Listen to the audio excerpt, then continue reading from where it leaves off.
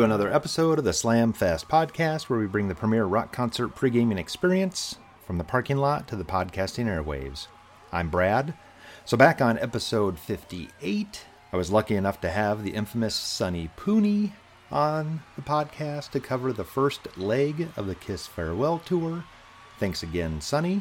So that tour had subsequent legs to it, and this episode is going to revolve around the Kiss Farewell Tour shows I saw on September 6th of 2000 at the Breslin Center in East Lansing, Michigan, and on September 12th, Pine Knob Music Theater, Clarkston, Michigan.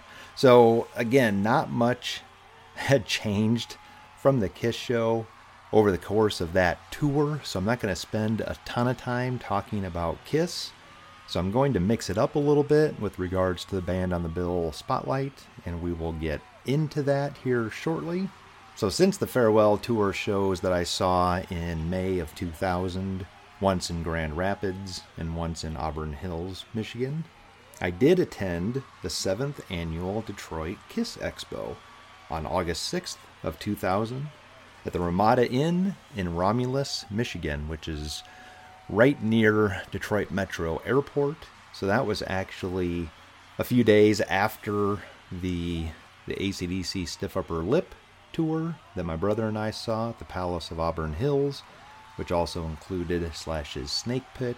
And we did an episode on that back on episode 60 with Matt and Mike. So I don't remember a ton about this 7th annual Detroit Kiss Expo. I do know that the tribute band Detroit Rock City, which is local to Detroit, played there, but I'm having a hard time remembering who the guest was. I'm just drawing a complete blank and going back into some of my photos. I don't see any photos from that, so unfortunately not very memorable. But so at some point after those first two Farewell Tour shows that I saw, I remember talking to Holly's mom and obviously thinking, quote unquote, that this was the end, right? That this was the farewell tour, and had asked her if she had any interest in attending a Kiss show.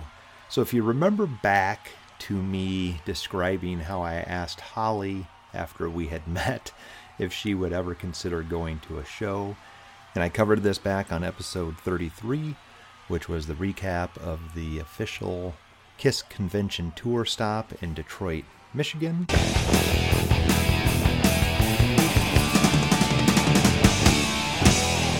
And so that was kind of an introduction for her to Kiss. And I can remember a couple months into our relationship, I asked her if she would ever go to a show with me. And her response was, only if they reunite with the original members and put the makeup on. So you're telling me there's a chance? Yeah! And of course, in my head, I'm like, great. So she's never going to see a show, because that's never going to happen.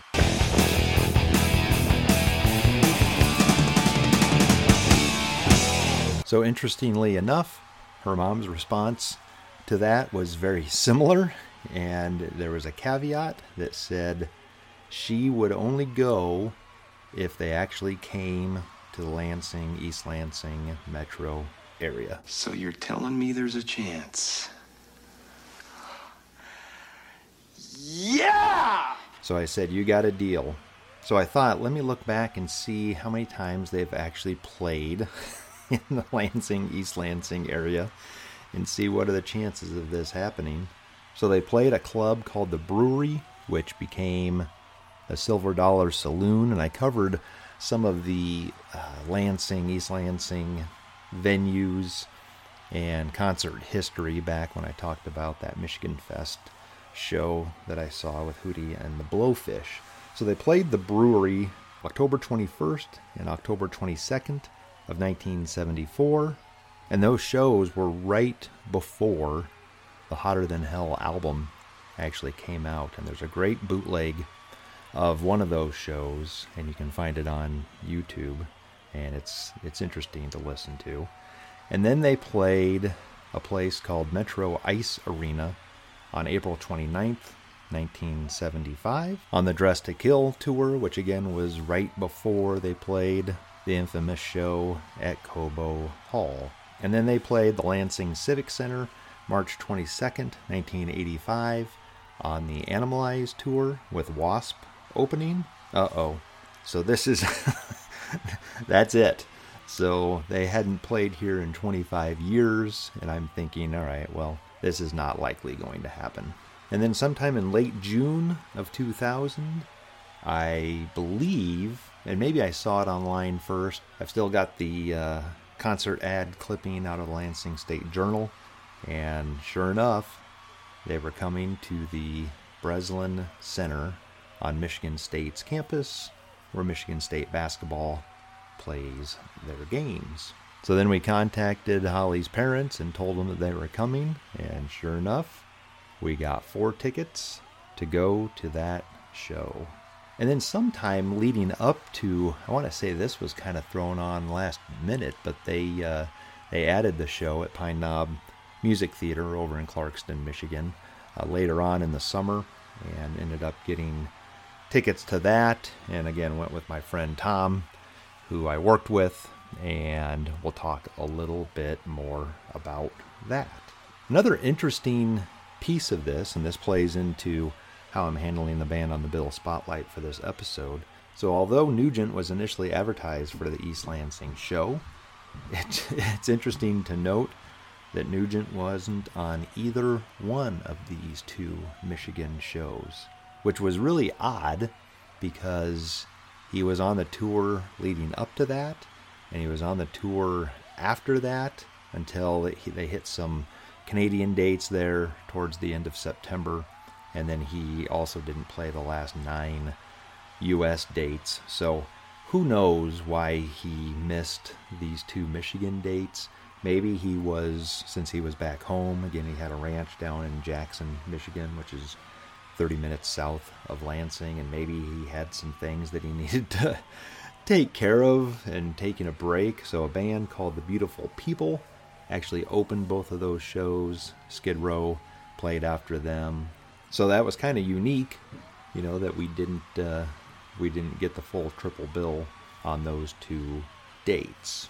So leading up to the show, I was excited to be going to Kiss with somebody that hadn't seen them before. I think that's always fun for Kiss fans to go to Kiss or take somebody to a Kiss show that has never seen it and kind of see their reaction to it.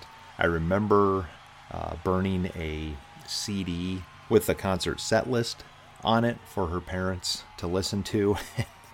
Whether or not they actually listened to it, I have no idea, but I wanted to at least give them the set list and so they could be prepared for the songs, because I always think, going to a show, not necessarily knowing the songs and, at the volume that stuff's at, it's kind of hard to make out some of the things. So I made that CD for them. So the day of the show, I can remember I didn't work too far away from there, and I remember at lunch I drove over there and took pictures with, I think at that point, I must have had a flip phone of some sort, which obviously had primitive camera on it. They had a little marquee thing near the Breslin Center that would flash through, the events coming up. And sure enough, the Kiss logo popped up there, and I know I took some pictures, but who knows where that stuff is. So the other interesting thing is, so this venue was on Michigan State's campus, which is a dry campus, except during Michigan State home football games. So that was a little bit odd, going to a show and not being able to purchase any beer or alcohol at all at the show. So I remember getting into the venue, and of course I purchased one of the event t-shirts for this show, which again had the those other 4 dates listed on the back when they had played the East Lansing area, which was cool. But so I remember sitting there, and I think actually we got into the venue, and I think Skid Row was already playing, which I know my in-laws were not interested in at all and were not fans of at all.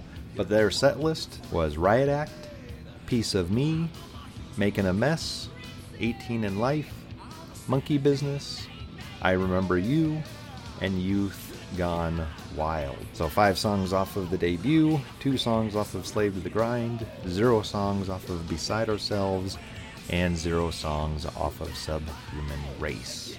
Again, they did not change anything, which was a little surprising. I would have thought that Skid Row might have mixed their set list up a little bit over the course of this tour, but this was exactly the same as what I saw back in May. So as we were sitting there waiting until Kiss came on, I can remember sitting there, and again, Holly's dad is a mechanical engineer. So I know, we were sitting there, and like I had mentioned, it's fun to take somebody that has not seen Kiss before and kind of see their reaction to some of the special effects and all that type of stuff.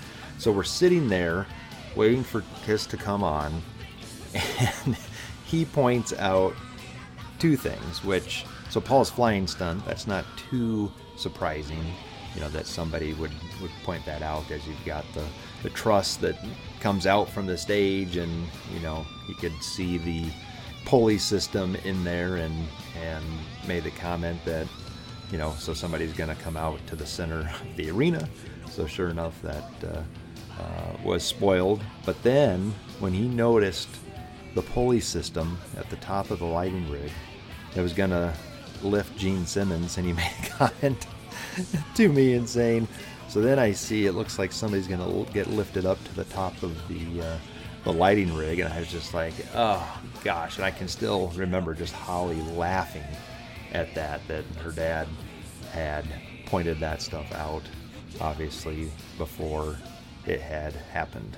So then Kiss comes on, set list, Detroit Rock City, Deuce, Shout It Out Loud, I Love It Loud, Shock Me, Firehouse, Do You Love Me, Calling Dr. Love, Heaven's on Fire, Let Me Go Rock and Roll, 2000 Man, Psycho Circus, Lick It Up, God of Thunder, Cold Gin, 100,000 Years, Love Gun, and then close the regular set with Black Diamond, and then encored Beth, and Rock and Roll All Night. So again, 5 songs off of the debut, 1 song off of Hotter Than Hell, 1 song off of Dressed to Kill, 5 songs off of Destroyer, 1 song off of Rock and Roll Over, 2 songs off of Love Gun, 1 song off of Dynasty, 0 songs off of Unmasked, 1 song off of Creatures of the Night, 1 song off of Lick It Up, 1 song off of Animalize, and 1 song off of Psycho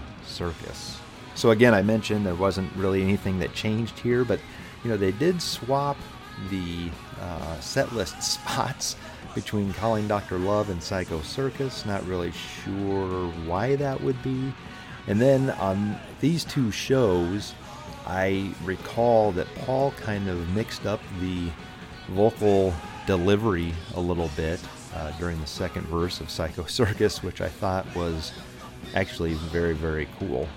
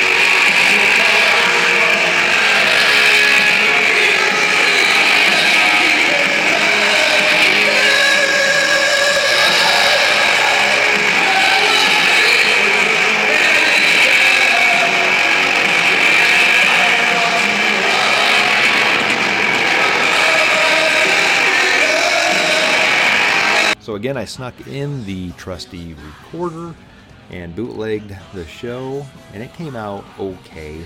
As again, it was fun to have that show recorded as it took place in our hometown. So real quickly, there was a review in the Lansing State Journal the next day. Headline, Kiss pleases faithful followers at Breslin. So just a couple things. Blood erupted from Simmons' mouth during the song Love Gun, hurling 3 rows into the crowd. So obviously a couple things wrong with that statement.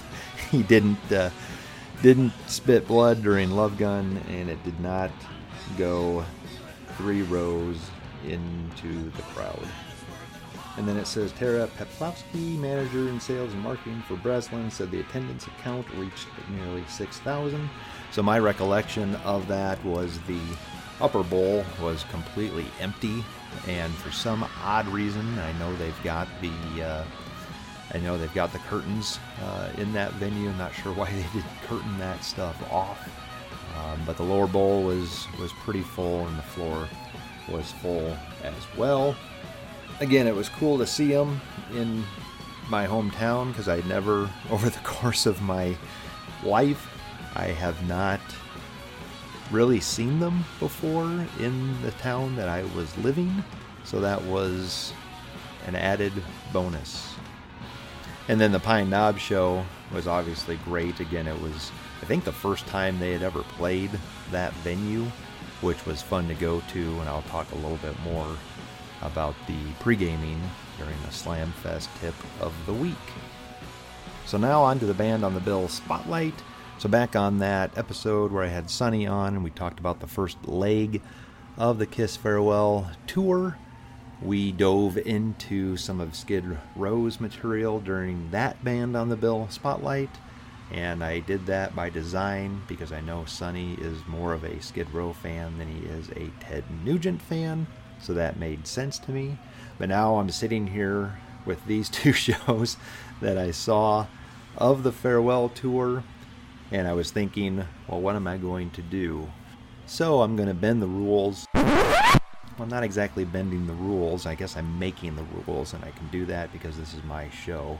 So I'm going to go back and focus on some of Ted Nugent's material. Now, the easy thing to do would be to dive into his 70s heyday stuff and go through some of that, which most people are familiar with, but that's not what I always like to do on this show. So instead, I'm going to dive into Ted Nugent's material from the 1980s post Scream Dream. So I think this era is overlooked, and it's obviously ignored by Ted Nugent because he does not play anything from this era. He basically acts like it never happened. And what's even worse is if you look up Ted Nugent and you go to his Wikipedia page and go down into that history section, here's the Wikipedia blurb for this period. During the period of 1982 to 1989, Nugent released a series of solo albums to declining critical favor and commercial performance, and also began assuming a more prominent role as lead vocalist. So that's it. It doesn't even mention the albums by name, doesn't talk about the songs or the singers that he brought in or any of that stuff. It then goes into, in 1989, he joined the supergroup Damn Yankees.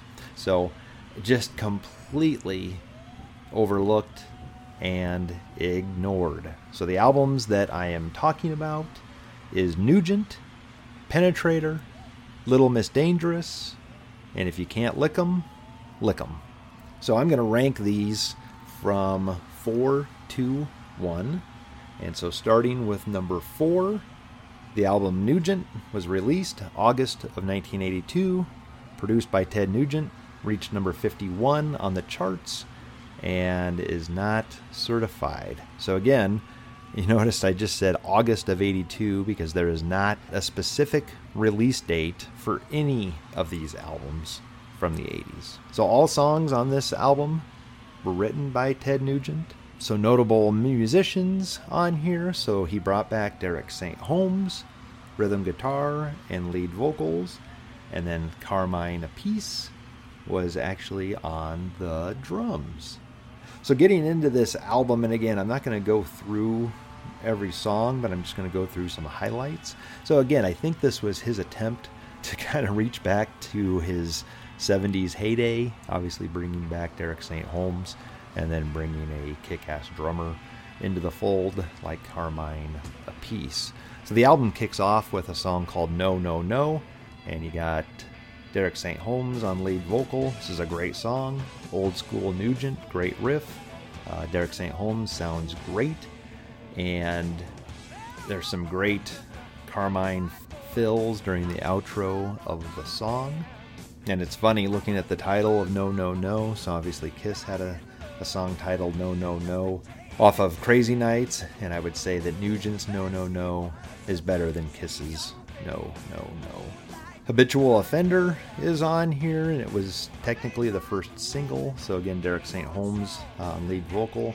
Good song. Actually, to me, it sounds like, and there's some melody in there, but it sounds like the Foreigner song Head Knocker from their debut album, which again makes sense if in 1982 Ted is trying to reach back into the 70s. And then the last track on side one, Good and Ready. Again, Derek St. Holmes on lead vocal.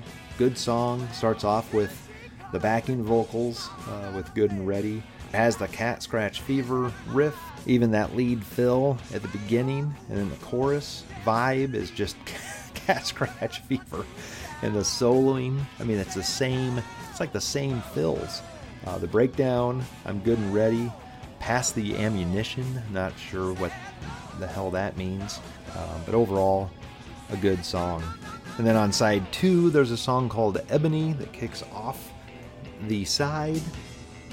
Cool little jam, She's My Ebony. Verse harmonies are really, really good during that song. Again, it's sung by Derek St. Holmes.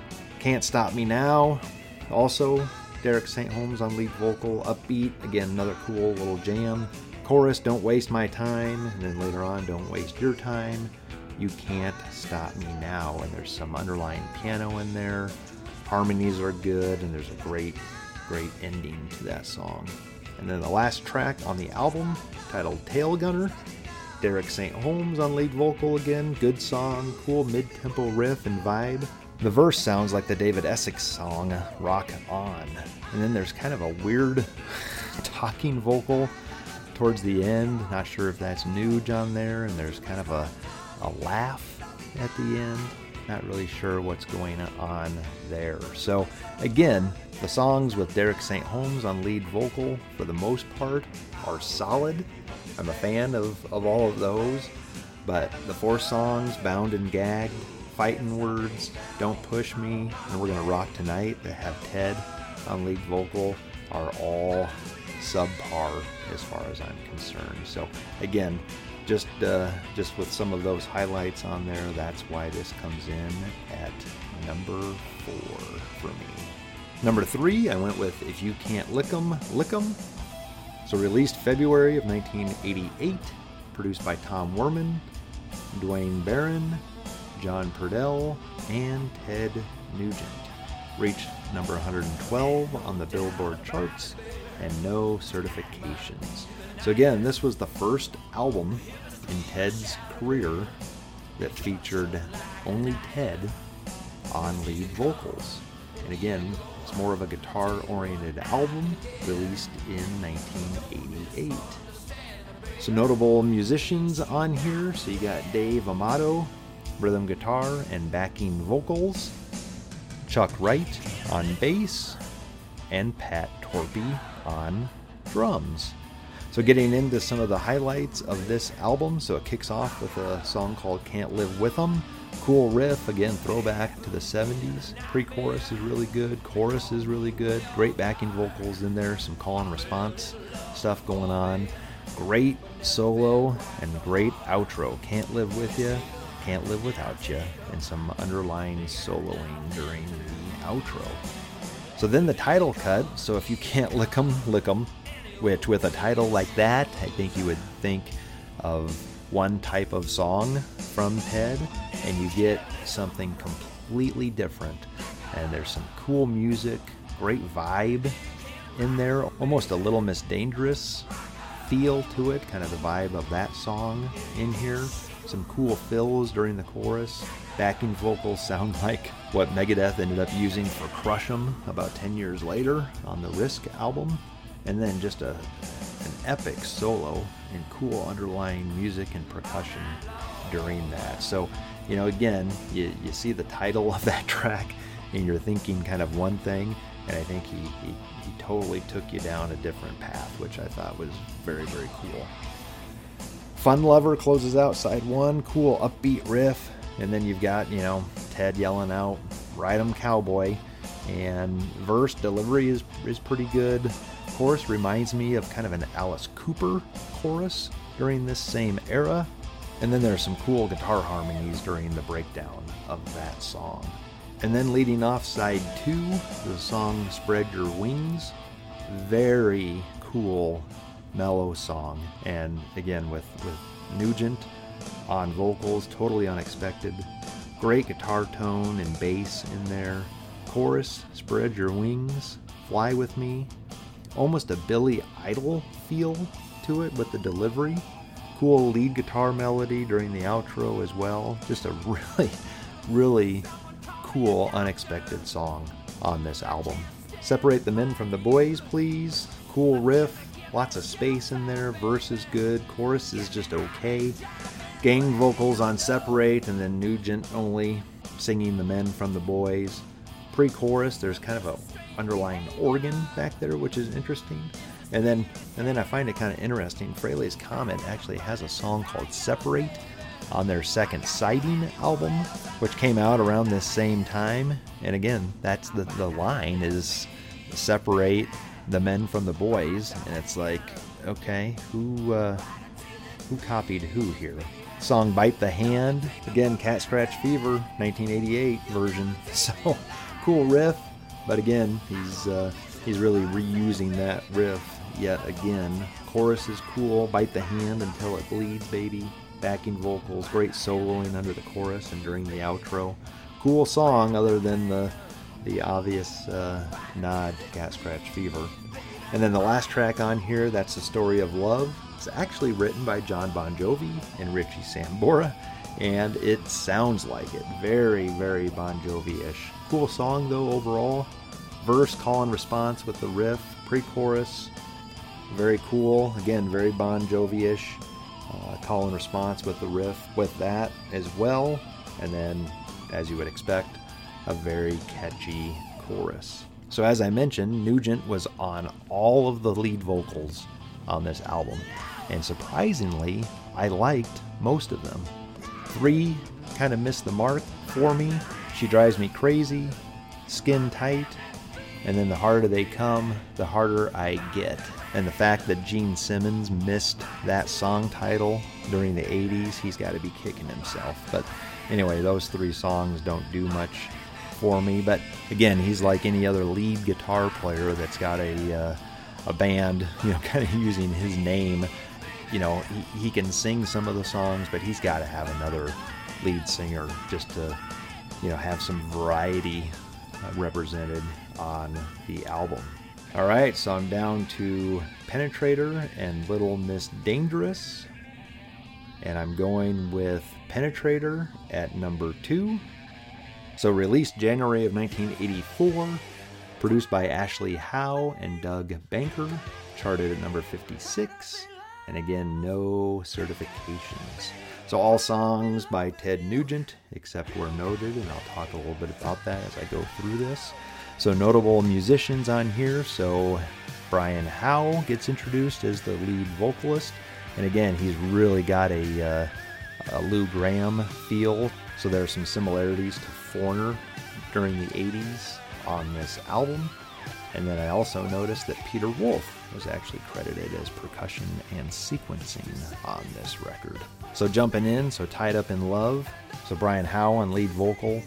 And this was actually written by Randy Cate, Cliff Magnus, and Ted Nugent. So this song kicks ass.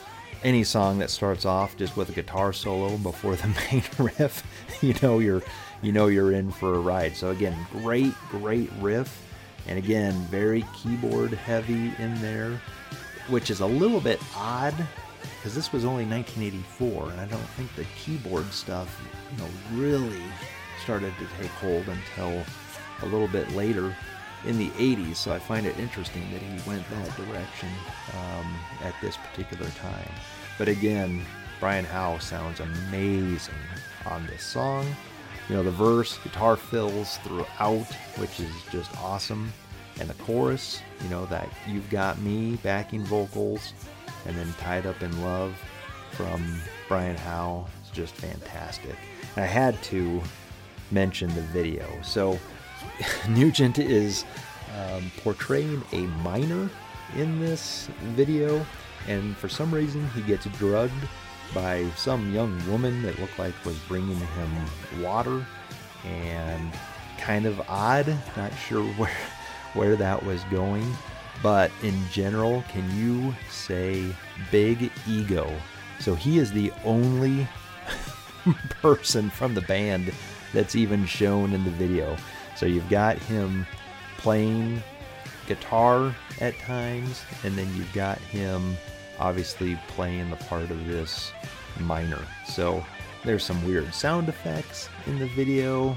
So at one point, Nugent gets tied up with ropes or cords by a bunch of scantily clad women, which makes sense for the 80s. But anyway, cheesy video, but a great song. Next up, "Where Do You Draw the Line?" So this was actually Brian Howe on lead vocals, and this song is credited to Bryan Adams and Jim Vallance. And actually there's an outtake of this song out there, you can find it on YouTube, for his album Reckless, which actually I kind of prefer that version because there aren't a lot of keyboards in that Bryan Adams version. And unfortunately, there are in the Ted Nugent version. So, and again, they're just not really necessary. But I get it. It was starting to go down that path. It's just a little bit too keyboard heavy for me. Next up, "Knocking at Your Door." So again, Brian Howe on lead vocal. Song written by Andy Fraser. At least it's not titled "Knocking at Your Back Door."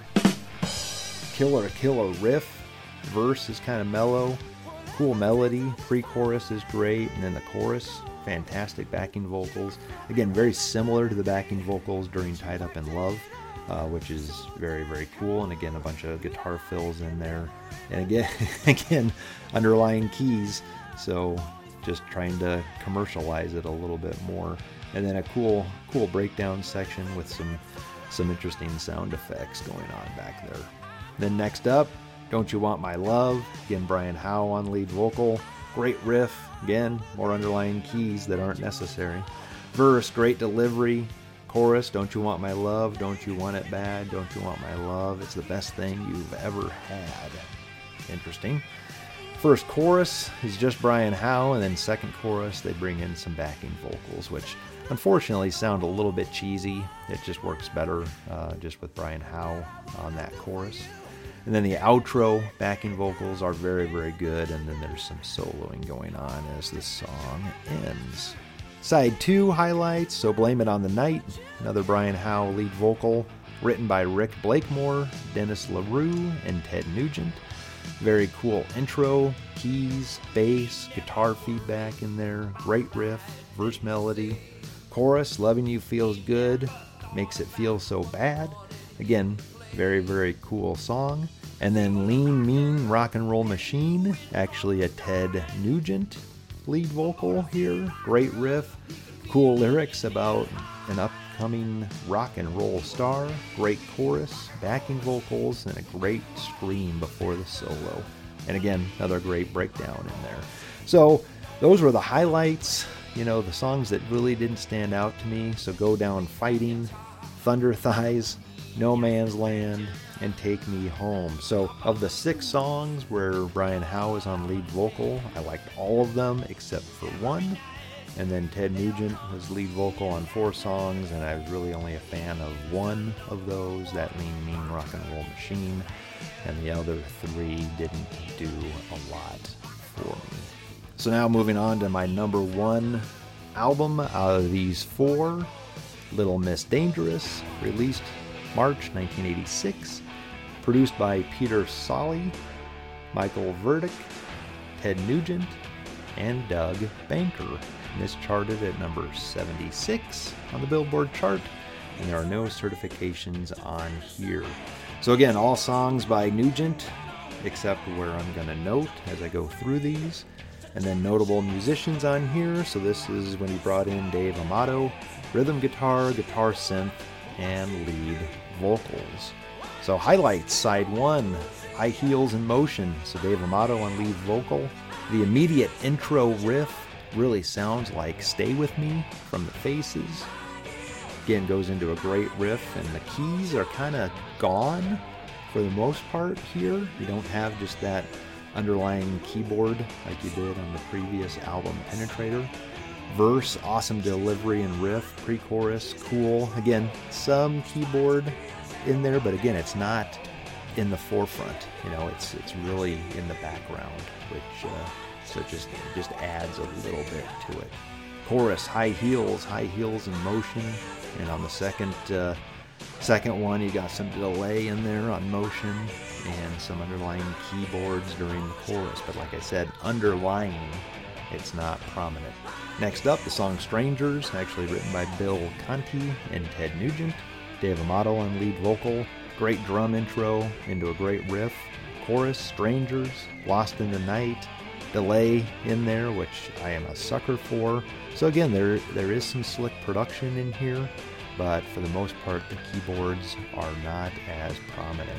And then there's a cool breakdown in there as well. And then next up, the title cut, Little Miss Dangerous. And again, this track, along with another track on this album, were featured on episodes of Miami Vice. So great intro into a classic bass line, lead guitar fills in there, verse, just a great vibe, low register, Ted Nugent vocal, call and response vocal on the riff, and then chorus, Little Miss Dangerous tonight. Just an awesome song. Next up, Savage Dancer, Dave Amato also on lead vocal, another great bass line intro into a great riff, great verse, chorus, she's a savage dancer, again delay on dancer, and then he sings Savage Dancer 2 times. Great underlying riff. Verse 2, Like a Maniac, she's insane. Great delay on there, and Never Looking Back. A Deadly Game, delay on there as well, which, like I mentioned, I am a sucker for. So 4 of the 5 songs on side 1 are solid for me. And then side 2, I actually like everything on side 2. So When Your Body Talks, Dave Amato on lead vocal, written by Ben Schultz and Eric Scott. Cool riff, but now you've got some prominent keys making an appearance, which again, just are not needed here. Chorus, I love how it feels when your body talks. I can't help but listen. Breakdown is really, really good, so cool song overall. And then My Little Red Book, lead vocals by Ted Nugent, written by Burt Bacharach and Hal David. Dialing a phone sound effect, intro, verse, into kind of a bouncy, very, very commercial song. Chorus, all I did was talk about you, hear your name, and I'd start to cry. There's just no getting over you. Again, great melody, but very popish. Almost reminds me of a Monkees song or a Monkees melody in one of their songs. Next up, Take Me Away, Dave Amato on lead vocal. Written by Dave Amato and Ted Nugent. Very cool intro, vocal and bluesy guitar riff in there. Verse kicks in, chorus, Take Me. Some delay on there, Take Me Away, more delay. Great stuff. Next up, Angry Young Man, Ted Nugent lead vocal. Again, the other song that was featured in an episode of Miami Vice. Cool riff, lots of space in there. Again, reminds me of Montrose. Added keys in the middle of the riff. Just to add keys, I guess. I'm not sure why those are in there. Verse is cool, pre-chorus, very melodic Chorus, gang vocals, Angry Young Man. Outro is just great. A lot going on back there, both vocally and musically. And then the album closes out with Painkiller. So Ted Nugent lead vocal, upbeat drums, almost has a Van Halen feel to it. Verse, pre-chorus, again he's singing in that low register. And then the pre-chorus, there's some great harmonizing in there. Chorus, she's my painkiller. Painkiller, she's running through my veins. Great breakdown, harmonizing is awesome prior to the solo. And then more soloing during the outro. So again, 6 Dave Amato lead vocals on here, and I liked all of them. And the Ted Nugent vocals, there's 4, and I liked all of them but 1. So the one song is the song that closes out side 1, Crazy Ladies. Just, again, kind of upbeat, kind of has a Van Halen sound to it, but just doesn't do anything for me. And then to make it worse, at the end, you got Nugent laughing, and there's some dog noises or something going on at the end of that song, and I just, again, not sure where he was going with that. So again, my rankings out of these 4 albums: number 1, Little Miss Dangerous; number 2, Penetrator; number 3, If You Can't Lick 'Em, Lick 'Em; and number 4, Nugent. So again, if you're not familiar with this era of Ted Nugent, I'd take some time and give this stuff a listen. I mean, back, that Nugent album from '82, so you've got Derek St. Holmes back, and, trying to go for that 70s vibe. Penetrator, is an introduction of Brian Howe before he moved on to Bad Company, but just a great vocalist and some great songs on there. You've got Little Miss Dangerous, which has got Dave Amato on lead vocals on a lot of those songs. He does a fantastic job. And then even If You Can't Lick 'Em, Lick 'Em, again, you've just got Nugent on lead vocals in there, which initially, when you think about that or read that, you might be turned off by it, but he does a good job, and he's got some different sounding songs on there. So again, I would give all of these albums at least a listen and see what you think. So now on to the Slamfest tip of the week. So both of these shows that I saw were midweek shows. So the East Lansing show was on a Wednesday, and the Pine Knob show was on a Tuesday. So I mentioned for the Pine Knob show, I went with my friend Tom from work, who was the big Kiss fan, and he and I did things right. So again, he was driving in from the Detroit area actually to work. He worked in Lansing here, and I know we left work early. I think he followed me. We made our way to Pine Knob, and I think we ended up dropping his car somewhere in a park and ride or something, and then just got into my car and went on to the venue. But we did some serious pre-gaming before. It was an absolute blast, and kind of an odd memory of that show. So again, this was, obviously still, CDs, and we talked a little bit about Napster back on that AC/DC/His Snake Pit show, and how we were making CDs utilizing Music Match and all that type of stuff. And anyway, had a ton of CD mixes there, and drawing songs and just playing stuff. So for those of you that have been listening to this podcast, you know that during the pre-gaming, generally don't like to listen to the band that we're going to see, or any bands on the bill that we're going to see during the pre-gaming. And one thing that generally never happens is you don't listen to the same song multiple times. And I remember, this is kind of an odd memory, but I remember listening to a song twice, and I'm actually, I think, mixing up 2 different shows, so I can't remember which song it was for sure that we listened to twice, but it was one of these 2 songs. So it was either Crazy Nights by Loudness, and again, I can remember, I think, playing that song, and he had forgotten about that song and hadn't heard it in a long time. But then I think we also, and again, maybe this was another show that he and I went to, but it might have been Medal of Honor by T.T. Quick that he also hadn't heard in a long time, and ended up listening to those songs twice. One of them at this show, and probably another one at another show that I'm not remembering. But I'll tell you what, it doesn't happen often, but there are times that songs end up getting played twice because they are total jams. So with regards to the East Lansing show, I remember meeting my in-laws at their house, and they're downstairs. They had a bar down there, and I think we had a couple of cocktails before making our way over to the Breslin Center. And one thing that I haven't really talked about is what they thought of the show. And again, I think they were entertained, at least, which is good. And I think part of it was, they were experiencing something that I love, and so I think they had a good time. So at that time, I believe Holly's dad's mom was not doing well. So if anything, this was an escape for them to go out and and be entertained and possibly be distracted from what was going on in their personal lives for at least a few hours. And now to close out this episode with Which Side Are You On? Two sides of the coin, I'm getting weary. Which one should I choose? I need time.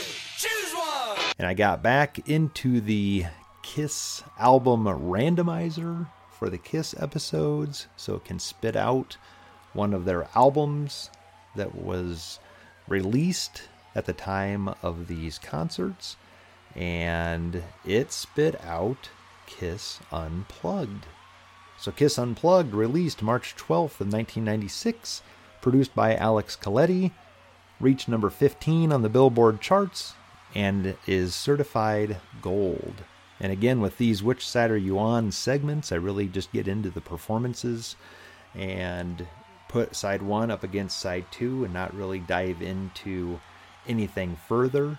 So on some future Kiss episode, I'd like to dive into this album and event a little bit more and talk about all the songs that they ended up performing during the recording of MTV Unplugged, how they came up with which songs would actually air on the episode of MTV Unplugged, which songs that they would actually include on the CD release, and then even dive in a little bit to the arrangements of the songs that they ended up including on the album. So a couple of initial thoughts on this album. So the MVP of this album is Bruce Kulick. All the way, his guitar playing, his preparation for this was unmatched by anybody else in the band. It was amazing to watch him pull some of this stuff off acoustically. And the other thing, and I'll mention it on a couple of songs specifically, but Gene's vocals were a little bit rough at times. So, in the mid-90s, Paul's lead vocals were a couple steps above where Gene was vocally at the time. So let's get into side 1. So it kicks off with Coming Home. And I will say this is by far the best version of this song. And that's not saying a ton, because I've already talked about Hotter Than Hell, and I've talked about the production and how I am not a fan of it at all, and I hardly ever go back and listen to that album. So this really lets this song shine, because otherwise the studio version of this song, everything is just buried in there, and you can't even make out all of the instruments in there. It's rather frustrating. So I think the only thing that's lacking is Bruce's lead work during the chorus. It's either drowned out in the mix, or he didn't even do it. And here's what I'm talking about. The same hotels and all of the days, so you can drive me insane, but I can't get away. Until I receive a call that tells me that'll be on, and then I hop a plane. It's true, I'm not sure if you know, I'm coming home to you. And Paul, yelling out the "I'm coming home, baby." I don't know. I'm not a huge fan of some of the interjections from Paul and Gene during this. Again, this is a unplugged recording, and you're not playing in front of 20,000 people. So some of that stuff I don't think really fits in this setting. So moving on to track 2, so Plastercaster. So Paul's intro to this, so he says, "You know this, no introduction needed." And I'm like, that's an introduction. So shut up and just play the song. And at the end of the day, people don't know this song. The casual fans do not know this song. So overall, I think it's okay. I think what's lacking is the backing vocals in there. So, Plastercaster, Plaster Faster, those call and response during the song, they just completely ignore. And I'm not sure why that is. And again, so here's what I was talking about with Paul yelling out in the first song, but Gene yelling out Bruce prior to the guitar solo, not necessary, especially during this acoustic type setting. Next up, Going Blind, similar to Coming Home. This is the best version of this song, and it's primarily related to the production on Hotter Than Hell. Chorus, I think great vocal harmonies from Gene, Paul, and Eric. They absolutely sound fantastic together. Next up, Do You Love Me? So the verse of this song, the guitar chords sound off, almost as though it's out of tune. I don't know. I noticed that even, I think, when I went to the KISS convention in Detroit and they played this and I played it back on my recording, I thought it sounded odd, and sure enough, it sounds a little bit odd to me on this unplugged release. Chorus, great vocal harmonies again from Gene, Paul, and Eric. They just sound great together.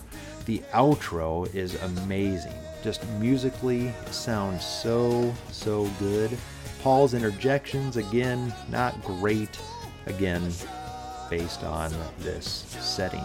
Domino, so, what stands out to me is during the second verse, and you can hear the crowd cheering back there kind of loudly, and at first, without context, you'd be wondering, why is the crowd cheering? Well, the crowd is cheering because this is probably the 4th time they played this song during the recording, because Gene kept fucking up the lyrics. And the lyrics are, granted, the lyrics are confusing, but I don't know, edit that crowd noise out, because without the context, it doesn't make any sense to the listener. It makes it so much more interesting for the listener.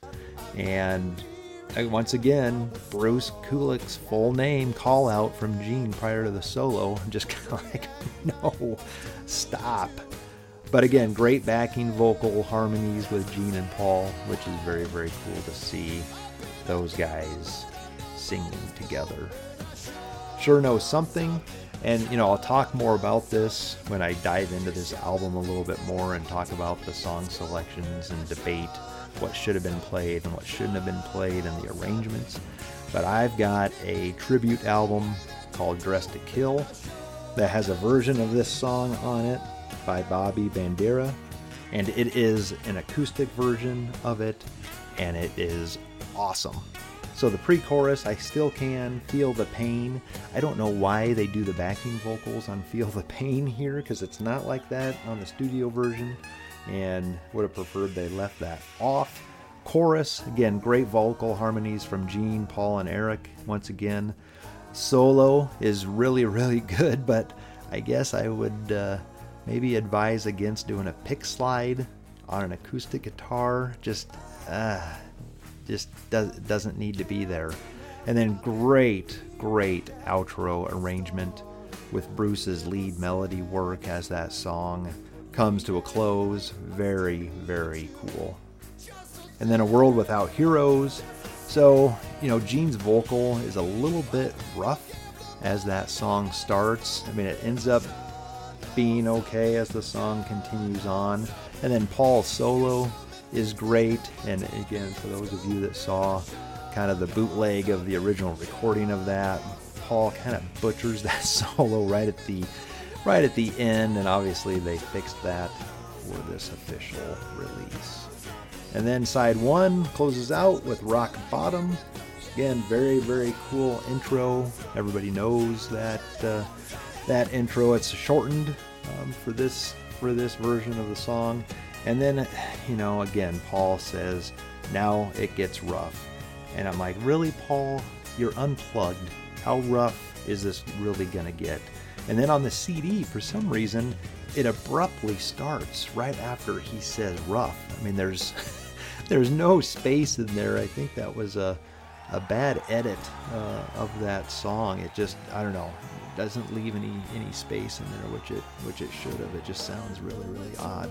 But I do remember hearing that song on the rock radio station here in Lansing, a few months maybe after that album was released, which I thought was interesting because I thought the only single was Rock and Roll All Night. So then side 2 kicks off with See You Tonight. Again, great song off of Gene's solo album, and Gene's lead vocal again starts off pretty rough. And I'm just like, take a drink of water before these songs start, and you might end up with a better result. But again, great backing vocal harmonies with Gene and Paul in there. Very, very cool to see. And then Gene, Paul, and Eric all doing backing vocals in there as well, which is very, very cool. And then next up, I Still Love You. Now, again, huge nod to Paul. He prepared, he worked his butt off to do this song justice. And again, I love what he was able to do live, but when I look at this, I still prefer the studio version of this song. And you can send all hate mail to slamfestpodcast@gmail.com. But again, great song, and the performance is very, very good. Love it. Next up, Every Time I Look at You. So again, they bring in a string section, and they've got a piano in there, which is very, very cool. Not really sure why the crowd is cheering when he kind of starts that first chorus. I get it when the strings and the piano kick in and there's some cheers back there, but I'm not sure why they are cheering specifically when he kicks into that initial chorus. Paul and Eric's harmonies during that second pre-chorus and chorus are just awesome. Again, they sound great together. And then Paul nails that woo-hoo as the solo is starting. So 2000 Man, again, I'm not going to get too far into the song selections and the decisions that were made on what they were going to do. But I will say it's an interesting song choice for the first song that the original 4 were going to play together as they reunited. They chose a cover. One thing it does do is it does just showcase Peter and Ace, for the first 70 seconds or so of the song, which is interesting considering this is when they brought them on stage. And so I get that, and that makes sense to me. But, just when it's those two playing, it just sounds like it could go off the rails at any moment. And I know people love that, and, that's rock and roll and all of that stuff. I don't like that. And it just felt like it was going to go off the rails at any moment. Great harmony backing vocals from Paul and Gene in there, and then just Gene on the Oh Mommy, Proud of Your Son sections of the song. Very, very cool. Ace handles the soloing pretty well on an acoustic guitar, which is good, and then the outro sounds great just with the guitar strumming as he's saying I'm a 2000 man. So again, pretty cool overall, but again, just some stuff in there that I'm not a huge fan of. And then they get together and they do Beth as the original 4, and this is awesome. Absolutely love the arrangement. And again, on the Sonic Boom tour and the Freedom to Rock tour, I think both of those was when they were doing this acoustically here about 10 years ago, and I thought that was a fantastic way to do it live. and loved that arrangement of the song. The closest they did to doing this back in the day was that there's that version on Kiss Meets the Phantom of the Park where Paul is shown playing and Peter is singing. Of course, it gets kind of fucked up when Sam messes with the talisman.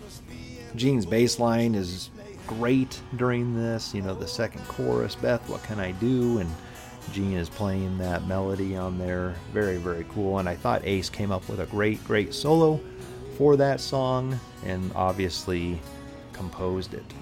Next up, Nothing to Lose. Not a fan of this song in general. Again, subject matter aside, it's just not good. I don't understand everybody's love for this song. I just don't like it at all. Cool to have all 6 of them on stage, and cool to give Eric Singer his first lead vocal on a Kiss album. And I'm just not a fan of Peter's interjections during the chorus. I just don't like it at all. But it was kind of interesting. He did say "Sing It for the Catman" a couple times in there, and anyway, not a huge fan of that song. And then Rock and Roll All Night. Again, I get it. They have to do this song. It's their biggest hit. Gene's on the first verse. Ace and Peter kind of share the second verse. Peter jacks up the lyrics and sings the second part of the first verse again. But instead of "We'll let you in," he sings "So let me in." Chorus sounds pretty good and full. And having both Bruce and Ace do solos, I thought was very, very cool. In my opinion, Bruce's solo was better than Ace's solo. And then I'm doing the Japanese version of this, so I can throw on a 16th song and make it 8 versus 8. So Got to Choose was released on that album, and I thought very, very cool verse, great vocal harmonies from Gene, Paul, and Eric again. Chorus, great vocal harmonies from Gene, Paul, and Eric again. I mean, they really worked hard on this and prepared overall for it, and I think some of the songs really, really shine with their harmonies. So, looking at this, I like versions of the songs on both sides, and at the end of the day, I just when you've got "I Still Love You," Every Time I Look at You with that string section in there, the arrangement of Beth, and you throw "Got to Choose" on there, and then a song off of Gene's solo album where Paul and Gene sound great with their vocal harmonies. I think I've got to go with side 2 over side 1. Even though Coming Home, Going Blind, Sure Know Something, World Without Heroes, I think all came across very, very well. I just think some of the arrangements and some of the performances on side 2 are better than side 1. So I'm going with side 2 over side 1 of Kiss's MTV Unplugged release from 1996. Did any of you see shows on the later legs of the Kiss Farewell Tour in 2000? Possibly shows without Ted Nugent on the bill? If so, when and where, and what were your thoughts, memories, or stories from that show? What are your thoughts on Ted Nugent's discography in the 80s post Scream Dream? How would you rank Nugent, Penetrator, Little Miss Dangerous, and if you can't lick 'em, lick 'em? And last but not least, what are your thoughts on Kiss's Unplugged release from 1996? Side 1 or Side 2? Let us know your thoughts by emailing us at slamfestpodcast@gmail.com or request to join our private Facebook page at Slamfest Podcast. Thanks for listening. Until next time.